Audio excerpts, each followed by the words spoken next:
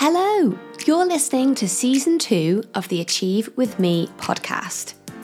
I am your host, Rachel Gilfrin, and I'll be spending the next few minutes chatting to you about what achieving, winning, and success mean to you. As a life coach specialising in confidence and career progression, I am a strong believer that success is very closely linked to having a positive mindset. I'll be sharing my own highs and lows from my past corporate career in IT sales and sharing some really valuable tips and techniques to help you to get ahead in your career. To help you to get these implemented today, you can catch the written episode on my blog, which is at www.rachelharrietcoaching.co.uk. I hope you enjoyed today's episode. Hello there and welcome back to Season 2 of Achieve With Me podcast, episode 18. I would like to begin by thanking those of you who have got in touch with episode suggestions. It is great to hear from you. It's really important to me to make the content as relevant to you as possible. In fact, today's episode was actually a topic suggested by a listener. Remember, always keen to understand what's going on with you guys, so do follow me on Instagram and send me a DM to chat. Anyway, back to the episode today. Now, we will be talking about a dreaded topic, dealing with customer complaints. Now, quite mixed feelings on this subject, but whether you feel pretty proficient in this area or not, I really hope to add some value to your process. Speaking of the phrase process, I'm always one for planning ahead and having processes in place to deal with various situations. Now, a lot of the businesses that you perhaps work for are likely to have specific complaint handling processes in place, which hopefully you are all familiar with. If not, please do familiarise yourself with this before you start to implement any of these tips that I'm going to share today. Now, today I want to talk about your own process for dealing with customer complaints. And in this scenario, I'm not actually talking about the company process or policy. I'm talking about your own style for handling complaints. Now, if you don't have anything like this planned ahead, then you definitely should. You may have heard a phrase in business that goes something like, it's not about how you react when things are going well, it's how you react when they're not that matters. Anyone recognise this one? As humans, we place more significance on the negative than the positive, which can seem unfair when something happens or something goes on that's totally outside of our control. Not only is it really important to have a plan in place for when this does occur, but it's important to be proactive and follow up with your customers to check that they're happy. Now, I'm talking about in an instance where they haven't made any type of complaint, just making sure that you're always following up. You might ask why. Well, according to research by Esteban Kolsky, just 1 in 26 customers will actually complain following receiving a negative customer experience. So what we're saying here is that there's 25 people that have been subject to a negative customer experience that just haven't said anything to you. Even more concerning, though, is a statistic that 13% of unhappy customers will share their complaint with a whopping 15 people or more.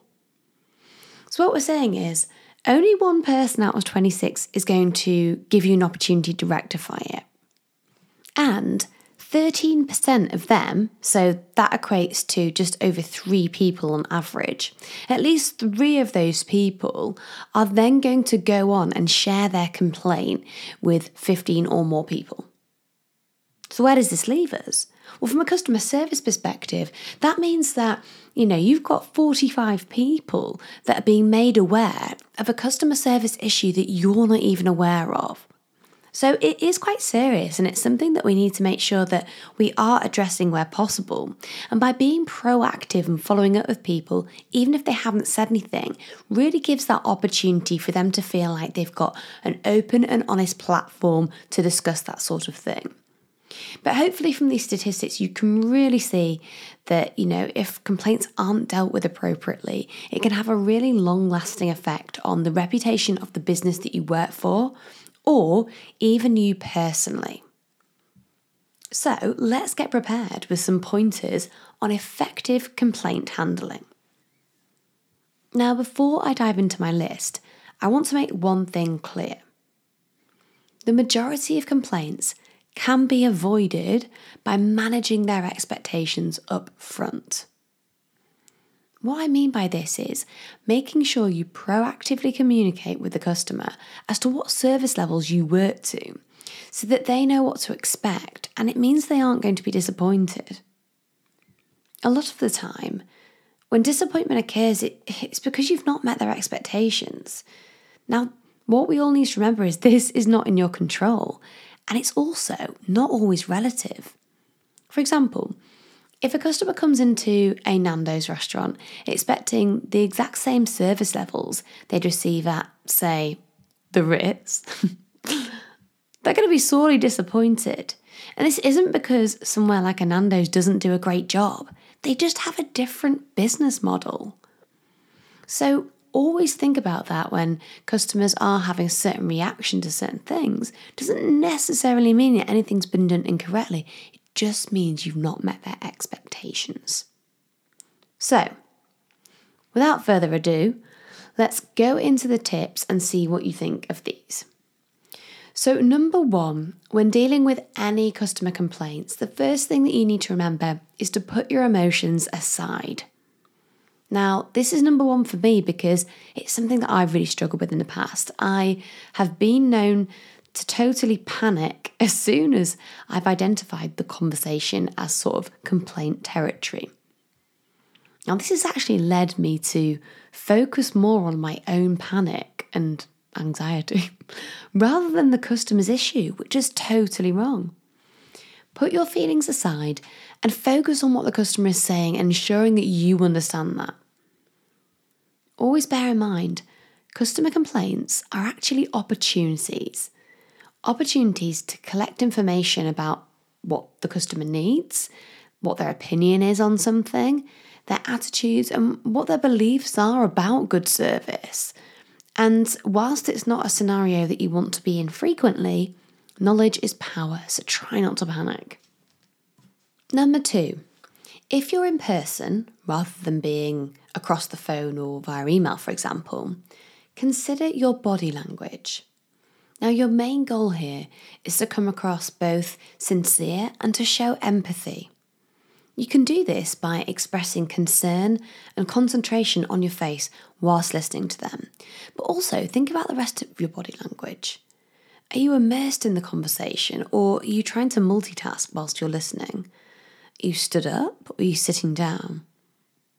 Are your arms folded? All of these things will help to build up a customer's perception of how much you actually care about what they're talking about. Number three, consider who's in the right, and I say that in inverted commas, who's in the right, and then do nothing. Sounds counterintuitive. Even if you feel an urge to correct the customer or challenge them, don't. It's just not worth it. Your job here is to gather information so that you can identify an appropriate solution. And if you're going into it with preconceived ideas about who's right or wrong, then you're not going to get that solution correct. Number four, get all of the facts. I literally say it's about everything. Get the facts. Get the facts and repeat them back to the customer in the correct order that they've given them to you in, and then ask them to confirm back if you've understood correctly. Now, at this point, you can ask the ultimate open question, which is the best way to really get situations where customers are complaining, really get their true feelings across. So once you've gone through everything that they've said and confirmed that you've understood it correctly, you can ask, Is there anything else you'd like me to know at this point? Now, this will usually prompt the customer to stop and really consider the sequence of events that they've shared from a fair and logical perspective. Now, I've used this method before, and my previously very angry customer has often reverted back and provided, funnily enough, a compliment at this point. For example, they might say something like, "The service was great throughout, it was just this particular time." Or, "I wouldn't say anything ordinarily because I love it here, but I just thought I'd let you know." Even better, they'll reveal a really key element of what actually occurred that will enable you to make an easy decision about taking appropriate action. Win-win. It sounds unlikely, but honestly, just by giving them that platform to put across how they actually feel, it really makes them feel valued. Number 5, thank them for bringing it to your attention. Remember that statistic that I shared about 1 in 26 complaints actually being voiced? They're that one person, so show gratitude to them for actually giving you the opportunity to try and resolve this for them. This tends to set them at ease because you're reassuring them that they've done the right thing by speaking up. Think about it. Have you ever been in a situation where you've thought about complaining and then thought, "Oh no, better not"? A lot of the time we have this sort of internal battle as to whether we should make a fuss or not. And I think that when you do thank people for actually bringing it to your attention, it really does put them at ease. If you imagine if you were in that situation, I think that you'd appreciate that too. Number 6. This sounds obvious, but I've got to cover it off anyway. Never try to make an offer to resolve this if you don't have the authority. Now, customers will often be keen to bypass you and speak to a manager. Annoying as it is, don't deny them this. It's part of the process. It can cause a lot of frustration if you say things like, "The manager will only tell you the same as I have." Has anyone else done that before? I have, only because at the time I thought, I'm sharing something that's true here. They are only going to say what I've said. But it does not help and the customer doesn't feel valued. If they want to speak to a manager, let them know that you are more than happy to refer them. But first, you want to capture the full details of what's occurred to prompt a speedy resolution so that they don't have to repeat themselves. Again, if you're reasonable enough during this process, they might actually decide afterwards that they don't need to speak to the manager. So it's always worth saying that. Number 7. Depending on the seriousness or severity of the complaint, and of course how this aligns with your policies, you might wish to ask the customer, what would be your desired resolution in this instance? Now, there is a possibility that you might get some pretty wild requests, but often because the customer has been offered the opportunity to select their resolution, they'll actually be quite reasonable. Alternatively, if this doesn't align with your company policy, you could state your intended resolution and ask if that would seem reasonable to them. For example, you could say, "Having talked through the experience you've had, I can see why this caused you frustration, and for that, I offer our sincerest apologies. In this situation, I'd like to give you a voucher to have a complimentary meal with us for you and a friend. Does that sound fair enough?" Number 8. Now, once a resolution has been agreed, if you can, follow up around 48 hours after this to check that they're happy. Then move on from it. Looping back to number 1, it's really important that you don't invest too much emotional energy into these instances or worry about them. But try to be proactive and ensure that the instance is monitored to assess how frequently these issues are actually occurring and if there are any patterns. If you're in an organisation that keeps getting a specific repeat complaint, it might be interesting or enlightening to try and identify if that complaint is regarding a specific member of staff, for instance, or if it's regarding a particular experience that they've had, let's say that they've had a rubbish coffee on quite a few occasions. It could be that, it seems quite obvious in this instance that the coffee machine needs replacing. So there's always patterns if you look for them. So make sure that even if this is the first time you've experienced the complaint, make sure that it's logged somewhere that's accessible to a lot of the other members of staff that are also going to be working there, so that they are aware that it's not been an isolated incident as well. So there we have it. That is a few of my tips for handling customer complaints. Now, I totally acknowledge that every different industry and every role is totally different. And of course, they'll handle complaints differently. So there might not always be a fit in all of these steps in your organisation. The main thing overall is to think about a time where you've experienced poor service or an issue and think how you'd have liked it dealt with. You'd want to know someone cares and was making the correct efforts to sort it out.